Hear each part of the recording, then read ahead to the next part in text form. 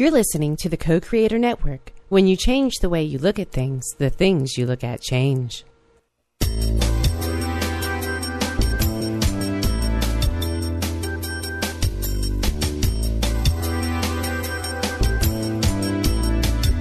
Good afternoon. Welcome to Why Shamanism Now, a practical path to authenticity with your host, Christina Pratt, Director of the Last Mask Center for Shamanic Healing. She's talking about how shamanic skills can bring us to physical, emotional, mental, and spiritual well-being, especially when nothing else can.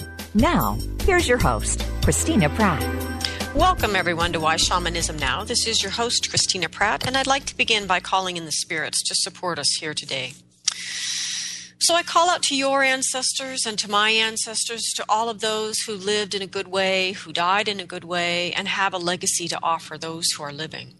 I call out to those who bring that which is good and true and beautiful into our lives. It is on their shoulders that we stand. It is because they dreamt of a better future that we are here.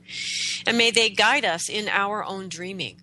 So I call out to these ancestors to be with us here today and help us to understand what is going on in our world and how to respond to those movements of energies in ways that will benefit all those who are coming, those that are human and those that are non-human beings. Help us to know how to live in balance, how to live in harmony, and how to live in peace, and to understand that these things are not pipe dreams, but the greatest challenges that face us here today. And we ask those ancestors who came to understand the challenges of that path of being a human to be with us here today and help us. Help us to go beyond where they went by truly listening to that which they came to understand and to know through the actions in their own lives. So we call out to these ancestors, those that are good and true and beautiful, to be with us here today and to help us. And let us reach down now all the way into the center of the earth, into that great and most essential ancestor, the earth, the being, the planet. We give thanks to her for the wonder of her dreaming that brought life as we experience it here to the face of this planet, and we give thanks today for life. Thanks for our own lives and for that miracle of life that is within each one of us. And may we live in a way today that honors that miracle.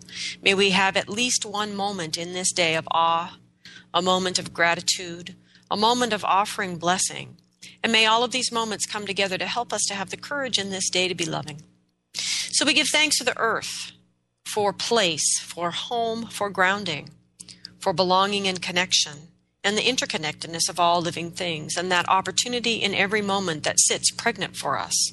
That moment, that feeling, that experience of connecting to all living things and feeling oneness and our place within that great experience.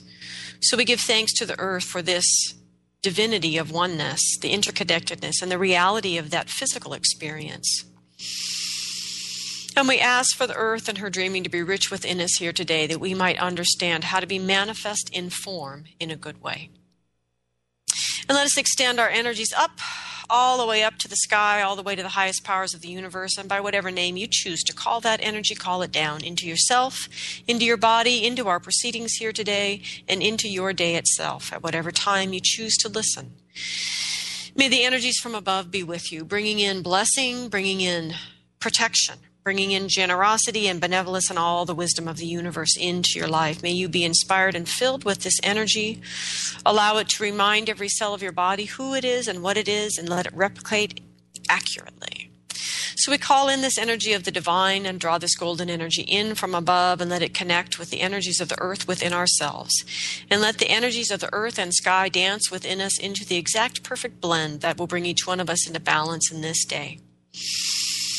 And may that balance give us the ability to open and call out the spirit of our heart. And we call out to the heart to be what it is truly designed to be, which is the great crucible that can hold the fires of the lower chakras, the fires of passion and desire, and the true calling of our own unique genius.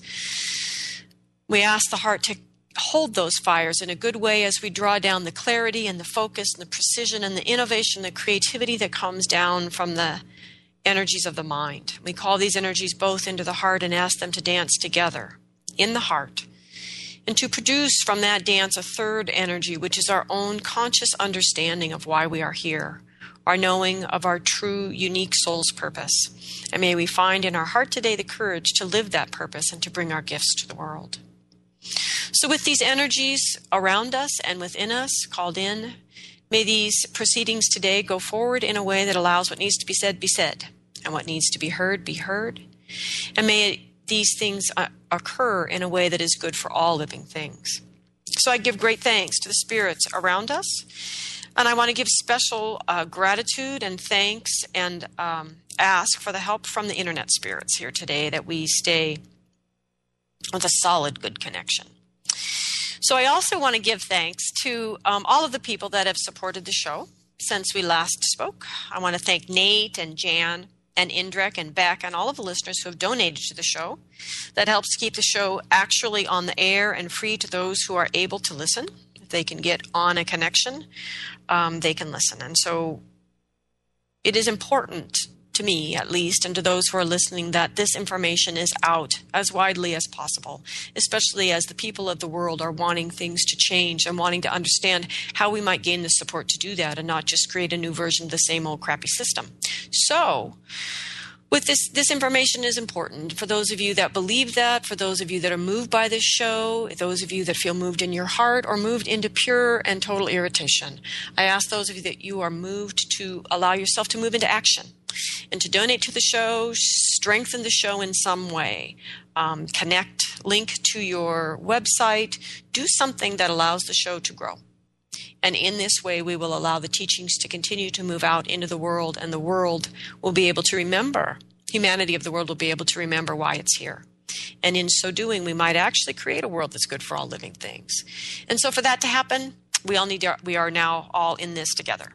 So for those of you that have donated, thank you. For those of you who will, thank you. For those of you who are trying to figure out how, you can go to whyshamanismnow.com and click on the support button.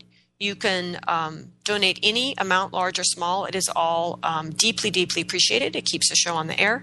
And for those of you that aren't comfortable paying via the internet, feel free to contact me at Christina@lastmaskcenter.org, or you can go to the website, lastmaskcenter.org, and we're happy to give you a mailing address for the old-fashioned way. So thank you all for being here today, and thank you for supporting the show. Thank you for listening, sending in questions, and great show ideas. I appreciate all of it. So today's show actually was inspired, by my life, not necessarily by a listener's question, until I actually started writing the show, oddly enough, and then all of a sudden I got all these questions about it. But anyway, the topic today is unconscious sorcery. However, to talk about unconscious sorcery, really probably need to define sorcery first, so we'll start there. But I just want to remind you that we are live. And you are invited to call in at 512-772-1938, or you can Skype from the co-creatornetwork.com site, or email me at Christina@lastmaskcenter.org. So, okay, first, shamanic peoples around the globe understand that the invisible world or the spirit world or non-ordinary reality, whatever you want to call it, is an amoral world. That is not immoral, but amoral. So that's the first thing to understand. The spirit world, the invisible world, this world that we reach out to for help, is not sitting in judgment of our actions. It's simply there to assist us and teach us, actually. But anyway, my point is, it is an amoral world, right? Historically, people, humans, if you listen to the stories, the creation mythologies of shamanic people, or read them, that historically people, humans, could not figure out how to live here in a good way. Left to our own devices, we just destroyed everything in ourselves. We couldn't figure out how to interface with the environment before we destroyed it or it destroyed us. We couldn't figure out how to live together. We fell into greed, jealousy, envy, brutality, violation. In fact, we were very much like people are today. The point is, people were challenged to figure out how to rise in this environment to their better self. And that's always been a challenge in being a human. Thus, the burden of free will. So, it was the first shaman then, in the stories of the shamanic peoples, it was the first shaman who brought the teachings to the people of how to live morally and ethically with humans and non-humans. So they brought the teachings how to plant, how to hunt, how to be in whatever environment the people were in, but also the teachings of how to be together as humans ethically with humans and non-human beings. And these teachings came from the first shaman. So in other words, they came out of that amoral spirit world. So our helping spirits can teach us how to be better humans if we ask, but they are not sitting there in judgment of us. So the morality and ethics of our decisions rest squarely on our shoulders, not the spirit world. So the morality and ethics, though we can ask the spirit world to help us to understand how to be moral and ethical, the decisions of what we do and the morality and the ethics inherent in those decisions rest squarely on our shoulders. So in other words, if you don't ask for help and you fall into envy and greed and you don't even know that and you're doing it unconsciously, that still rests on your shoulders. That you didn't ask for help also rests on your shoulders. It's all about us when it comes to morality and ethics. So given all of this, shamanic people were very aware of sorcery evolving hand in hand with shamanism. Because the root source of most sorcery is a person's anger, jealousy, lust, envy, greed. I mean, these very same things that people tend to fall into. And I don't mean they accidentally fall into it. I mean, when we cannot rise into our better self, we fall into our common immoral and unethical self. And that shamanic people understand this very deeply and in a very ordinary part of the fabric of their everyday life. They don't have this naive idea that if I'm good, it will all work out, that there's some sort of inherent goodness and some sort of inherent evil, but more that human beings are constantly challenged by the very nature of being human to make moral and ethical choices, to do the right thing. And that this is a dance that we dance throughout our life. It's a dance of balance, not a dance of whether we're fundamentally good or evil, but it is a dance of balance. And that it is a dance, easier dance with some help from spirit. Thank you very much. But that's not my point today. My point today is sorcery. Okay. So, in other words, sorcery is set in motion by very human motivation. Sorcery is not evil. It is not the source of evil. They are simply actions set in motion by human beings being immoral and unethical. Okay, so sorcery does happen. And today, in the contemporary world, sorcery happens especially when we interface with communities that extend from cultures that are currently practicing sorcery professionally. And today, what I really want to speak about is something much more common and normalized in American culture, which is unconscious sorcery. But back to this comment I just made about sorcery and its sort of relationship with certain communities, I don't mean that to be a racist comment, just a practical one and a historical one. Because we, humanity as a whole, need to understand that the process to successfully colonize a people, which has been used on every continent all around the planet, is very well developed and very well thought out and very well understood. And one of the first things you do is you kill the shamans. Because the shamans aren't like leaders. Leaders can be coerced to save the people. But shamans are always responding to this higher power in the spirit, higher than human power in the spirit world, and are not as easily coerced. And so you kill the shamans, and because the shamans are also overt, they're known, they're seen, they're expressing their shamanness publicly. Sorcery tends to be more hidden. And so what happened as various, mostly European countries moved through the globe and began to colonize shamanic people, they killed the shamans and not the sorcerers. So you had this sort of balance between shamans and sorcerers evolving together until the great white saviors came and killed off the shamans and left the sorcery to continue to evolve almost unchecked by the shamanism. And so part of the reason sorcery is particularly highly developed in certain parts of the world is because the idiot colonizers went in there and, among many other atrocities, killed off the shamans. So sorcery is developed unchecked in those areas. And there's some very, very powerful, advanced, well thought out sorcery going on our globe today. So there. That's not the point of the show today, but just to understand that. And that's where my comment is coming from, where when we interface with these cultures, or anybody interfaces with these cultures, the possibility of coming into contact with some pretty seriously advanced sorcery is high. Now, in America, you're more likely to run into unconscious sorcery, which is the topic of the show today, because pretty much in America, everybody's doing it, really. Okay, so back to finishing my little definition here of sorcery. So recently, someone asked me if shamans and witch doctors are the same. And my response was, that depends on how you define witch doctor. If you define it like Hollywood, then the witch doctor is a scary sort of raise the dead, cast spells, spit frogs kind of character. And if that's how you're defining witch doctor, no, shamans and witch doctors aren't the same. But if you live in any of these cultures where the colonizers came in and killed off all the shamans, the witch doctor is the person who doctors the witchcraft. Now, even the witchcraft thing is a bad translation of words because it's really sorcery. So the point is, in some cultures, if you're interpreting witch doctor as the person who doctors the sorcery, then yes, that would define a shaman. So it's very confusing, and there's many reasons we don't really understand this, but we should, because we're doing it unconsciously.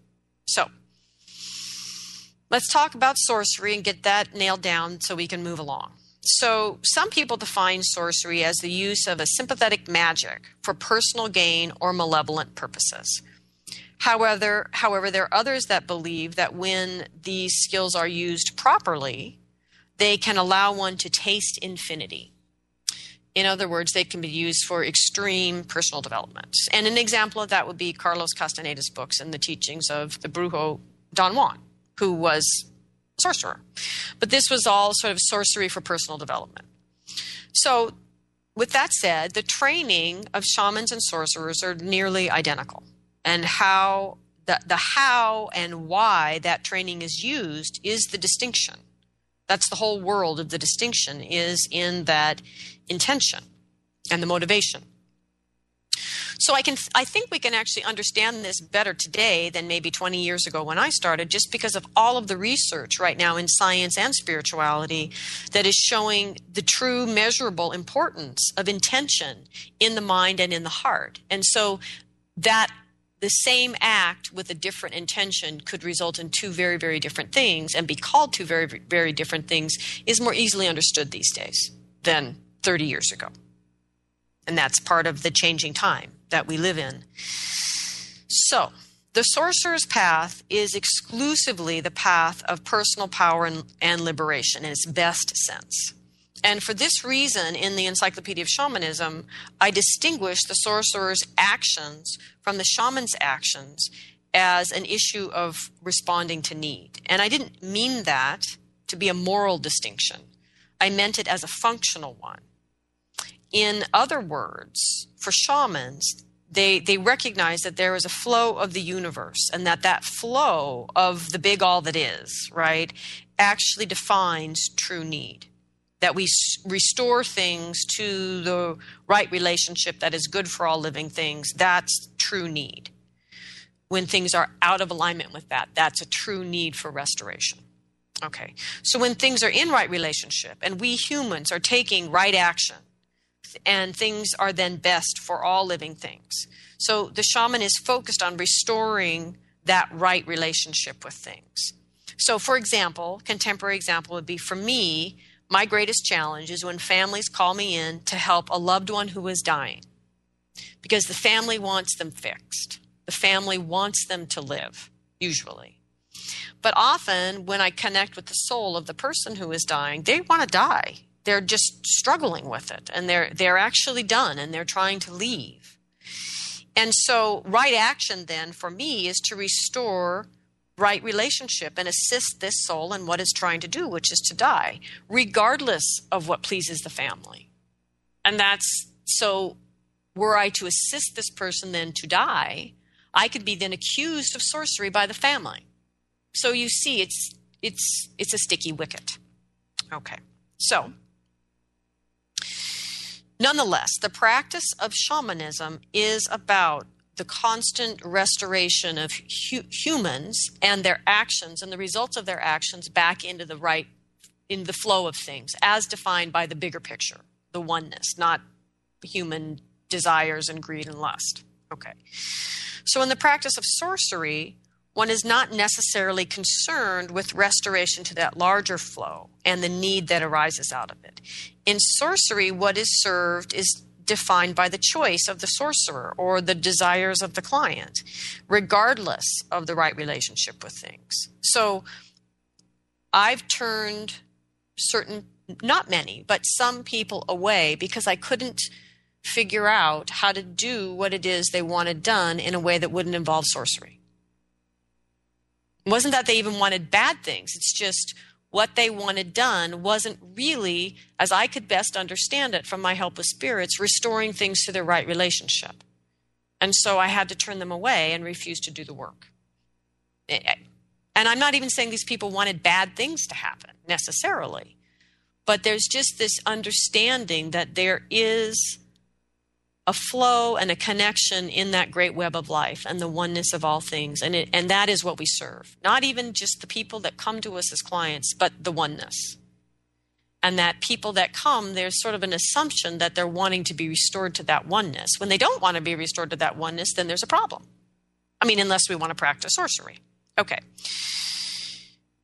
So historically, scholars have confused sorcery and shamanism, often treating them as the same profession, because sometimes a person practices both in these indigenous cultures. So it is confusing if you don't actually draw a distinction between sorcery as a distinct practice from shamanism, because sometimes in many cultures the same person is doing both. Like in North and South America. This is not uncommon, and it is often accepted, if not expected, from otherwise benevolent shamans. Because acts of sorcery can be practiced by these otherwise benevolent shamans as a means of survival, of protection, or of healing someone in their group, their tribe, their family, whatever, particularly against outside enemies. And so these acts of sorcery for protection are often perceived of as necessary in those cultures. So by the very nature of this whole situation, this is a very, very fuzzy line. So how do we define things for today? Intentional sorcery is perhaps best defined as something that is innately disruptive to the order of things, is malevolent in intent and manipulative, but not necessarily evil. Sorcerers are those people who perform acts of sorcery consistently for personal gain with disregard for the good of the community as a whole, including that community of non-human beings. There is always a price for sorcery because it does not align with that oneness of all things, so it costs energy. When you restore things to the flow, you gain energy because you get caught up in the right flow of things, in the natural flow of things. When we choose to go against that flow, it costs energy. We can do it, but it costs energy. So there's always a hidden cost in sorcery, always. And it is not always apparent what or how high that price is. So, for example, in Africa, it is believed that for every power gained through sorcery or other unnatural means, a natural power of the people is lost. Not the sorcerer, the people. And when sorcerers use their power to do harm, it is said that their relationship with spirit becomes polluted. The shaman must decide if the benefit to the community by the action outweighs the cost and whether or not the resulting contamination can be cleansed and the relationship with spirit salvaged for the future. So consistent, intentional misuse of power cannot be cleansed simply because we can't keep up with the pollution, right? We're constantly generating it and we can't clean it up faster than we're generating it. So the accumulated pollution brings misfortune and possibly a painful death to the sorcerer. However, more often it is the community or the sorcerer's loved ones or those close to them who are not as power-filled and protected as the sorcerer who actually suffer and die. The ramifications of the sorcerer's actions. And I have watched this happening today. So I'm not just talking about history. So a contemporary shamanic teacher who has people constantly dying around them should be suspect, no matter their outward presentation. Similarly, any practitioner like you, like anyone, who suddenly had people close to them dying should look at where they're sourcing their power from and why. They may have slipped unconsciously into acts of sorcery and not known it and be paying the price. It's very important to notice what is going on around us because, as this belief in Africa said, when we're drawing power unnaturally, it costs somebody somewhere else. And in this case, in their definition of things, it costs the people. So for a contemporary person, contemporary practitioner, it's harder to discern who are my people. It's easier when you were the shaman in the village. Now, who are my people? Who is paying the cost of those actions? So it's important for practitioners to notice. So anyway, okay, so shamans and sorcerers both work with energies of the visible and invisible worlds. And it is the intent of their actions that make a difference. So the shamans seek to restore the harmony to that oneness of all things. And in particular, the oneness is usually fine. It's just us. So they're usually restoring humans to the oneness or repairing the results of our actions and bringing that back into harmony with the oneness.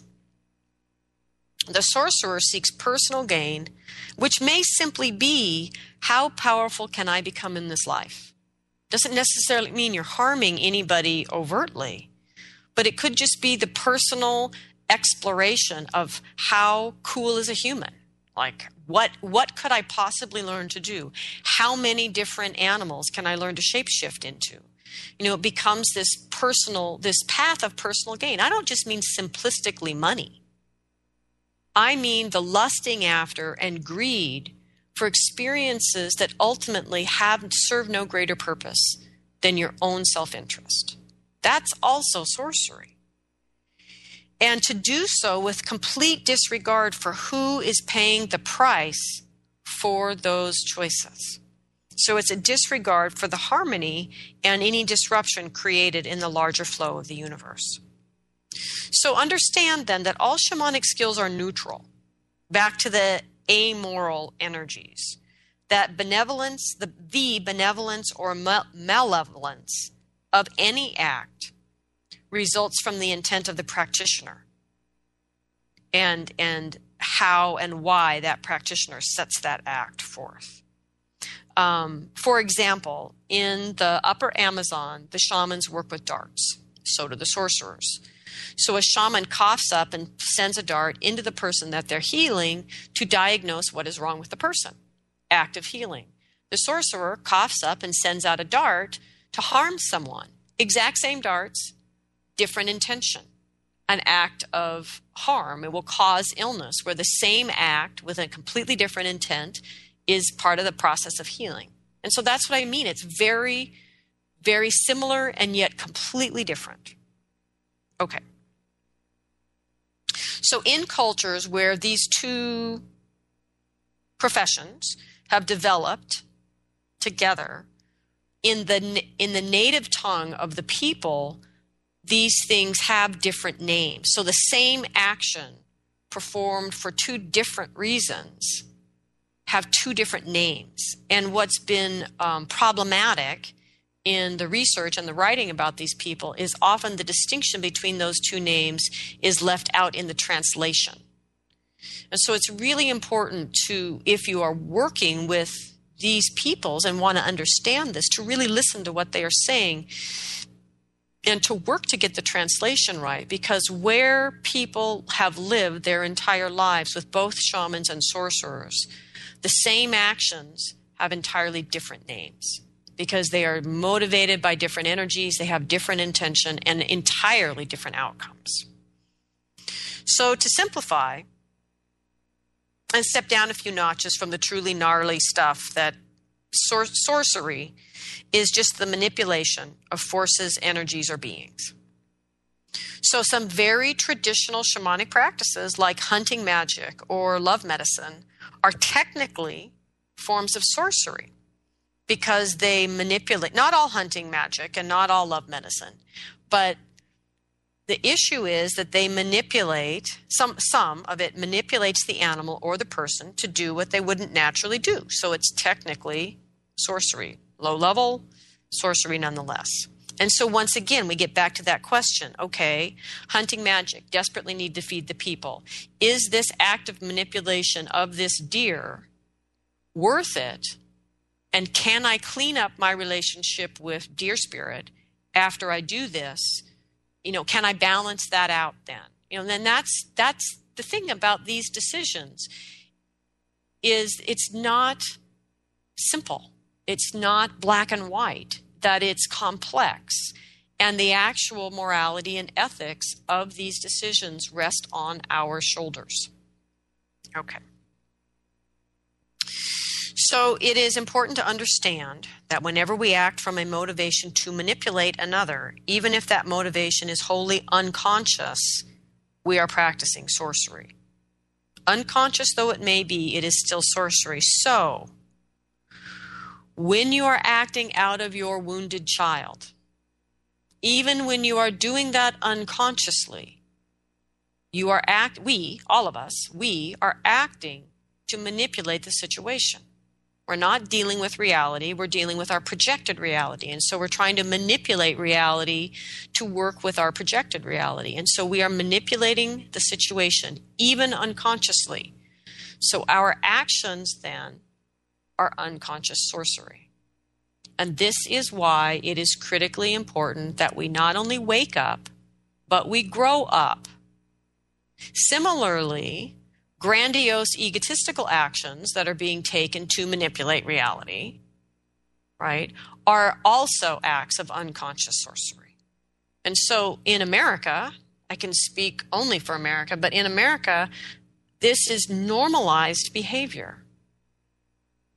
And I actually believe it is waking up out of this stupefying sleep of manipulation and unconscious sorcery with the world being run by wounded children and grandiose egos that people are rebelling against at the moment. And that's what the revolution that's trying to happen is really about. It's about waking up to our greater good, waking up to what it means truly, responsibly, to be grown up in the world and to be moral and ethical.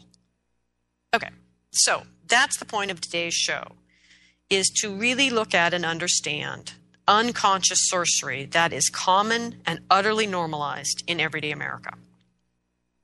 All right, so let's build a bridge then from sorcery to unconscious sorcery. And so I'm going to call on my dear friend, Stephen Bear, and a really great blog he wrote a while ago called How I Became a Sorcerer. And you can read the full blog at singingtotheplants.com, which is Steve's website. It's also his excellent book about shamanism in the Upper Amazon, Singing to the Plants. And I believe it just came out in Kindle, as well as paperback and hardback. So, singingtotheplants.com. So, what I like about this blog is that Steve clearly articulates the unconscious stuff that is at the root of his moment of unconscious and unintended sorcery. And also that Steve is man enough to cop to it, to see what he did and to write it in a blog and stick it out there for everyone to read. And to, It's a true act of maturity to be able to self-reflect and be honest about what you find there. And that's what's required if we're ever going to get out of this morass of unconscious sorcery. So that's partly why I really like the blog, because the blog is writing about exactly what we need to do. So anyway, as I said, Steve writes about shamanism in the Upper Amazon. So he's very, very aware of sorcery and shamanism and how they are very intertwined. And in the region that he has trained in for over a decade is the people of that region believed that human beings in general have powerful urges to harm other humans. And given this, the difference then between a healer and a sorcerer comes down to a matter of self-control. This is the essence of Steve's blog. And he says that in that issue hangs the story. So Steve tells the story condensed in this way. So Steve says, I was sitting in a training seminar here in the U.S., and I was angry with the facilitator, a man I greatly respect and admire. I was angry for foolish and childish reasons. I felt I was not being paid enough attention.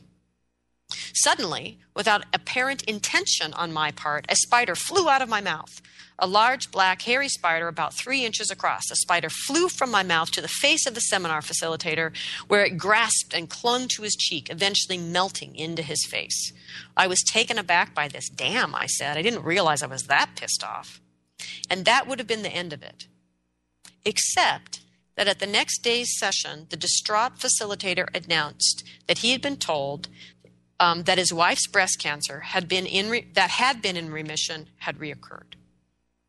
So Steve goes on to talk about this, but in essence, Steve says, I did not cause the harm. I could not have caused the harm. But what happened was a loss of control. My momentary anger, my ego, my envidia, the worst part of me leaping from my mouth in the form of a spider, just like the spiders and scorpions that are projected in the Upper Amazon from the phlegm of the sorcerer.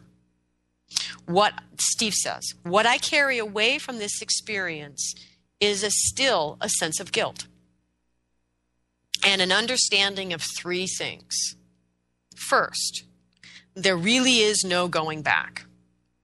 So Steve says, once you walk through the door into the realm of spirits, you cannot return to any prior state of innocence. As I've said before, as Steve has said before, once you begin la dieta, once you drink ayahuasca, once you begin to form relations of confianza with the healing plants, the world becomes a more dangerous place. So let me interject here a little moment with Michael Harner. So Michael shares an even simpler version of this idea that there is really no going back. At the end of the basic shamanic journey class, I can't remember what Michael calls it, but that basic class where you just learn to journey. At the end, he says something like, now you're connected to your helping spirits and you must watch your anger and jealousy, blah, blah, blah. And I don't think people really understand this at that moment. You know, people are really giddy and caught up in the fact of, oh my God, I've got a helping spirit. I journeyed. You know, I helped somebody. I mean, they're pretty high at the end of that workshop. It's exciting. And I think they miss the point that Michael is making. That what Michael means is that now you must watch your emotional reactions to things because we've done no training to grow you up emotionally. And now everything you do, including your immature emotional responses to things, will be charged by your relationship with spirit. I mean, think about it, people. If my connection with my helping spirits gives me the power to heal, gives me the power to find lost soul parts, to change people's lives, then imagine what those energies are doing in all the other parts of my life. So any place where I fly off the handle, I'm flying off the handle, not with just Christina's spirit, but with my helping spirits are flying off with me. And this is the piece we don't understand. And this is what Steve is talking about. There is no going back. Once you make a connection with spirit, everything you do is infused and charged with that extra relationship with spirit. And so you are now even more accountable for what it is that you are offering to the world. And Michael Harner says it right out the gates in the very first workshop. Not that anybody actually knows what he's saying, but at least he says it. So let me share a recent example in my own life. So recently, I just started my year 1 training again. New group came through. And there was a woman in that class who has followed the arduous journey many people follow to really awaken to their shamanic gifts. It's hard to do that here in America because everybody thinks you're crazy. And she had a hard childhood, like everybody else. She suffered. She turned that suffering into the gifts that allowed her to open up to her shamanic gifts and bring those gifts out. And from my perspective as a teacher, they're in a kind of a raw form, but they're beautiful. Very, very beautiful.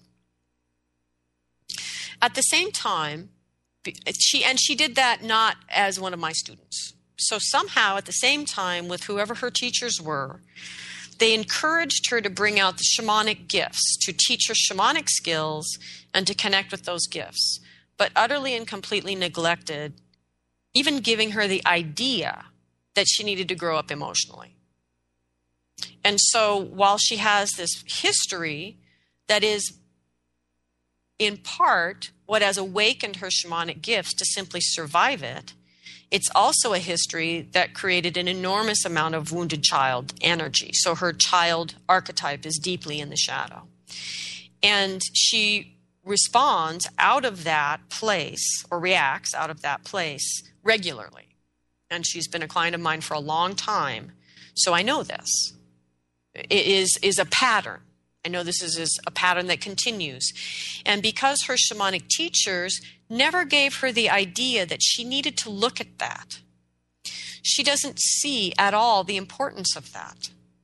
And so class happens, class is over, wounded child gets triggered, and she turns on me and projects a whole lot of things on me, which as a teacher happens all the time, right? That's part of the challenges of being a teacher, is you have to stand in the face of your students and your clients' projections continuously.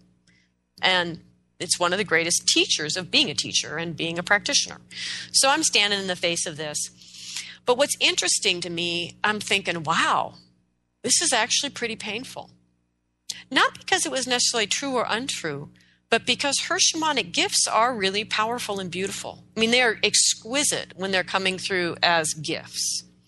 But that exact same exquisite beauty of the gift is how equally damaging and toxic it is when it's coming through that wounded child. And so I was standing there and I'm thinking, wow, this is like getting whipped. It was really like it was drawing blood. It was pretty incredible. And I thought, it is such a shame that her shamanic teachers took no responsibility or accountability to even give her the question, even any idea inside of herself that what she was doing was unethical as a practitioner. And so the point is that someone would lash out of their wounded child. It's pretty normal American behavior. But when you piggyback that with the helping spirit energies, it's really, really damaging. And so now you add that. The thing about our wounded child energies, or our grandiosity patterns that come out of our wounded child energies, is that these are patterned behaviors in us, right? These are unresolved personal patterns. And so we do these things again and again and again.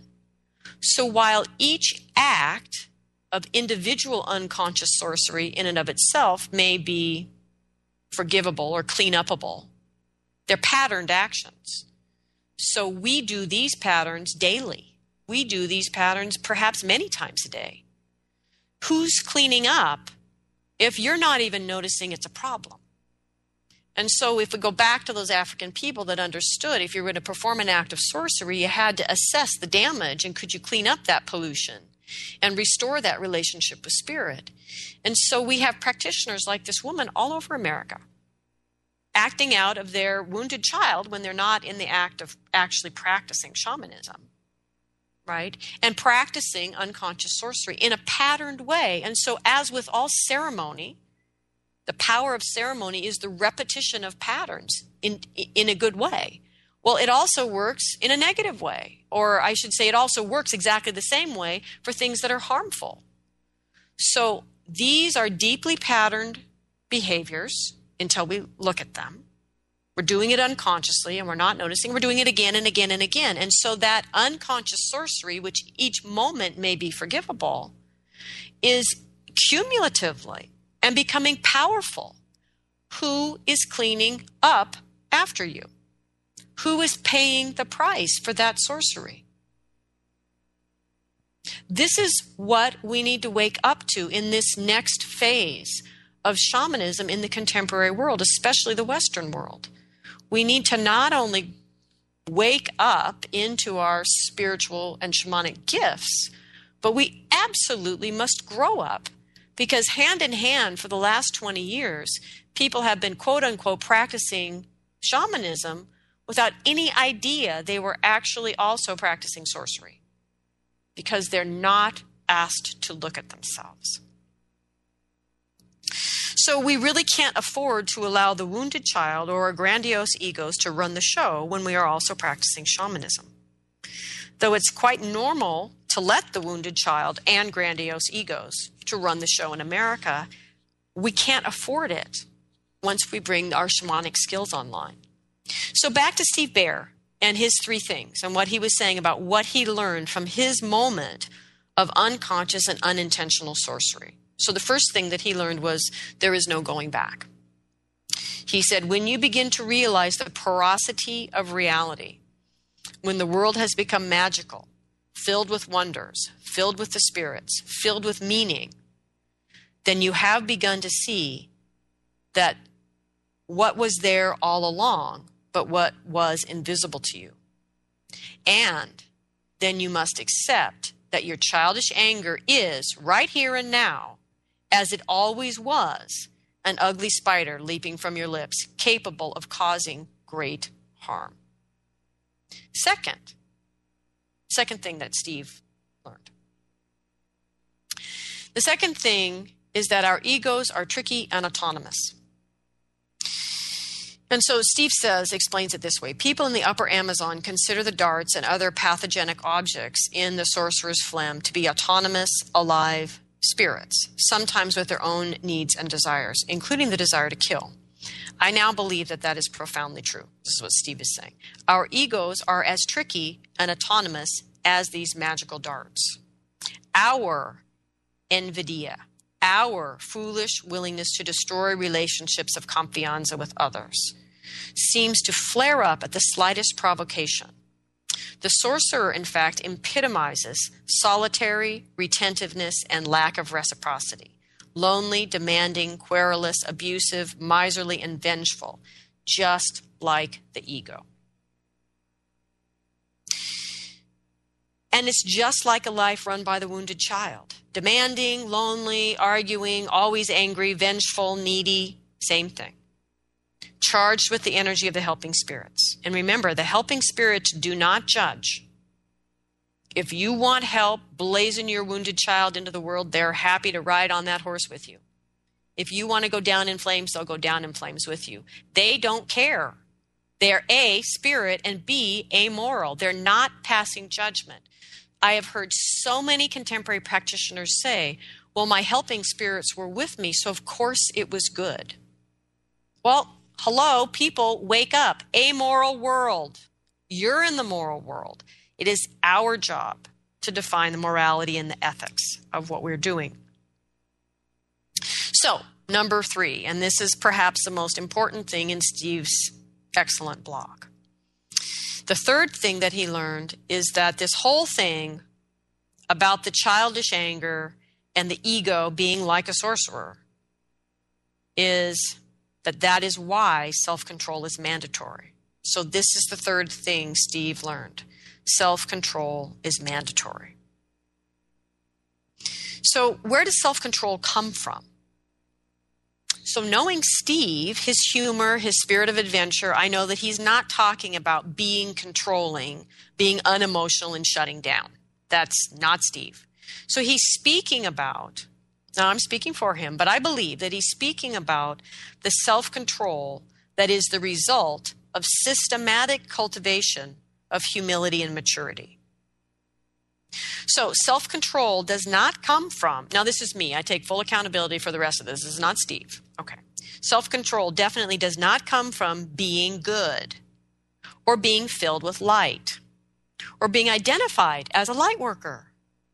Because these positions that we take, these roles we think we step into, are by their very nature defined by not looking fully at ourselves.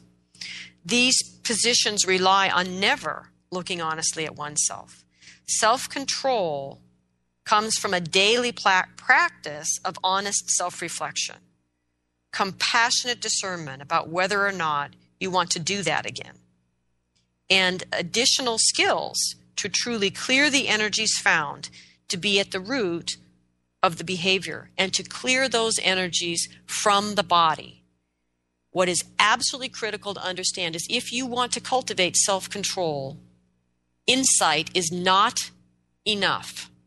Insight is part of the process. Understanding, insight, inspiration around what is going on is part of the process, but it is not enough. It is not nearly enough. Okay. So this is the uniqueness of the cycle teachings here at Last Mass Center, but that is not the point of the show, so I'm not going to harp on it. But that is, people say, why should I study with you? You're not even going to train me to be a shaman. Not until I trained you to be a human. And I don't mean that arrogantly, but that is the uniqueness of Last Mass Center, is we learn shamanic skills hand in hand with growing up personal work skills.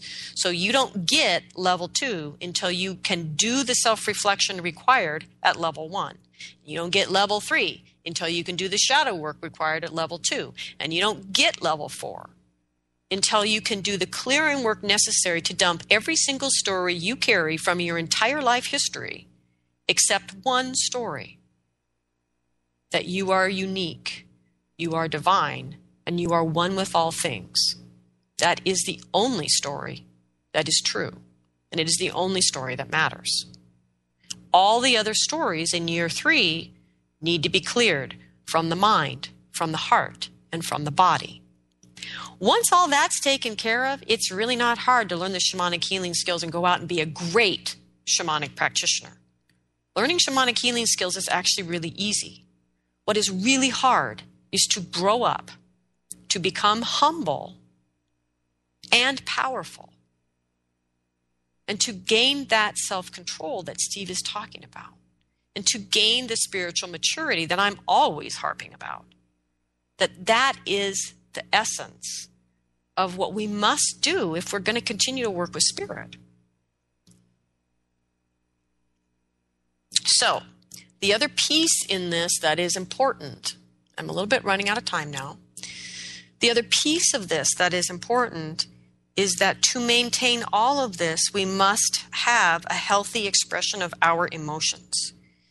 And the only way we get that back is to reclaim the child from the wounded child. That the child archetypal energy within us must be drawn out of the shadow through the relentless efforts of our own healing. And we must get the full template of our emotions back so that we do not hesitate to go into despair any more than we would hesitate to go into joy, and that we are able to go into both should the moment call for it, and all the other emotions in between. And that this is absolutely critically important, because you actually need a full emotional template to accurately practice shamanism. So for practitioners that remain shut down emotionally, it's very problematic, because even in the upper Amazon, right, a full unbiased emotional template is required to accurately interpret what you're seeing from the darts. So I'm seeing a big black snake inside the person. Is that big black snake illness? Is that big black snake power animal? I'm not going to know that without an emotional response and a physical response in non-ordinary reality to that energy. So for example, I worked with a woman recently, beautiful woman, great skills, was doing a healing, and because of her own unresolved issues, could not see clearly what she was seeing in her client, misjudged it, did okay for the client, but ended up taking the energy on because of where she was actually mature enough to recognize that that is what had happened. But because it was her own blind spot, she needed help getting out of it. So I give her credit for really getting what happened. But once again, I probably said that too fast, but it was her own unresolved issues. So her own wounded child that blinded her, or biased her, I should say. She saw what was going on, but she was biased to it and reacted to it. So that was wrong action for her, ended up ultimately being right action for the person she was working on, but then she ended up carrying that energy with her unnecessarily. And so, again, our ability to move wholeheartedly as practitioners is part of this process of gaining the kind of self-control that Steve is talking about that allows us to truly make this discernment between choosing in this life to practice shamanism and to not also be then practicing this unconscious sorcery. So I have 4 minutes and a choice to make here, which is I am hesitant to talk about sorcery without spending a moment to talk about protection. But I also have this really nice email here from a listener, and I'm just not exactly sure which way to go. But anyway, I'm going to go with protection in general, just to be responsible. So as we've talked about in many other shows, actually, that the protection from sorcery is to be impeccable in your own life, in your actions, your thoughts, words, and deeds, to be impeccable, right? To have no fear, to laugh in the face of the things that terrify you, and to stay in the oneness, the energy of the oneness, and to stay infused with the energy of your spirit help, because that energy will help to sort of fill in the gaps where you're not yet completely whole yourself. What's interesting about what is necessary to truly feel protected from sorcery, it's also the same list of what protects us from these energies entering into our dreams. If you listen to the show about dreams, the shamanic interpretation of dreams. But what's interesting about these things is they are the exact same things that would protect you from practicing unconscious sorcery. So, isn't that interesting? You know, that the very things anyone would have learned in an indigenous culture to protect them from sorcery are the very practices that would keep them from practicing unconscious sorcery. So what this really means is that you need a sound energy body. And what that requires is the discipline of cultivation. And what you need is the integrity in your energy body. And what that requires is clearing the past. And so we're back once again to the relentless, compassionate, but continuous work to draw the child out of the shadow of the wounded child and to do your healing, to get yourself out of the past so that you can stand in the moment to see what is truly going on and respond to it wholeheartedly and to bring healing and your gifts to the world. So thank you, everyone, for listening to me here today. I want to thank the spirits for gathering around. I thank the ancestors. I thank, the spirits of the internet for not crashing on us here today. We give thanks to the earth.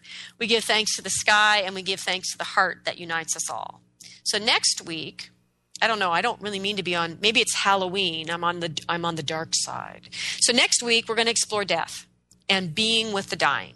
So we're going to look at, from a shamanic perspective, how we die, and what's incredibly important about that.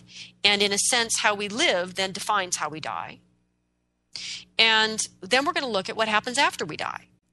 And so join us next week as we explore both of these journeys, how to be with the dying, how to approach your own death, and then what happens on the other side.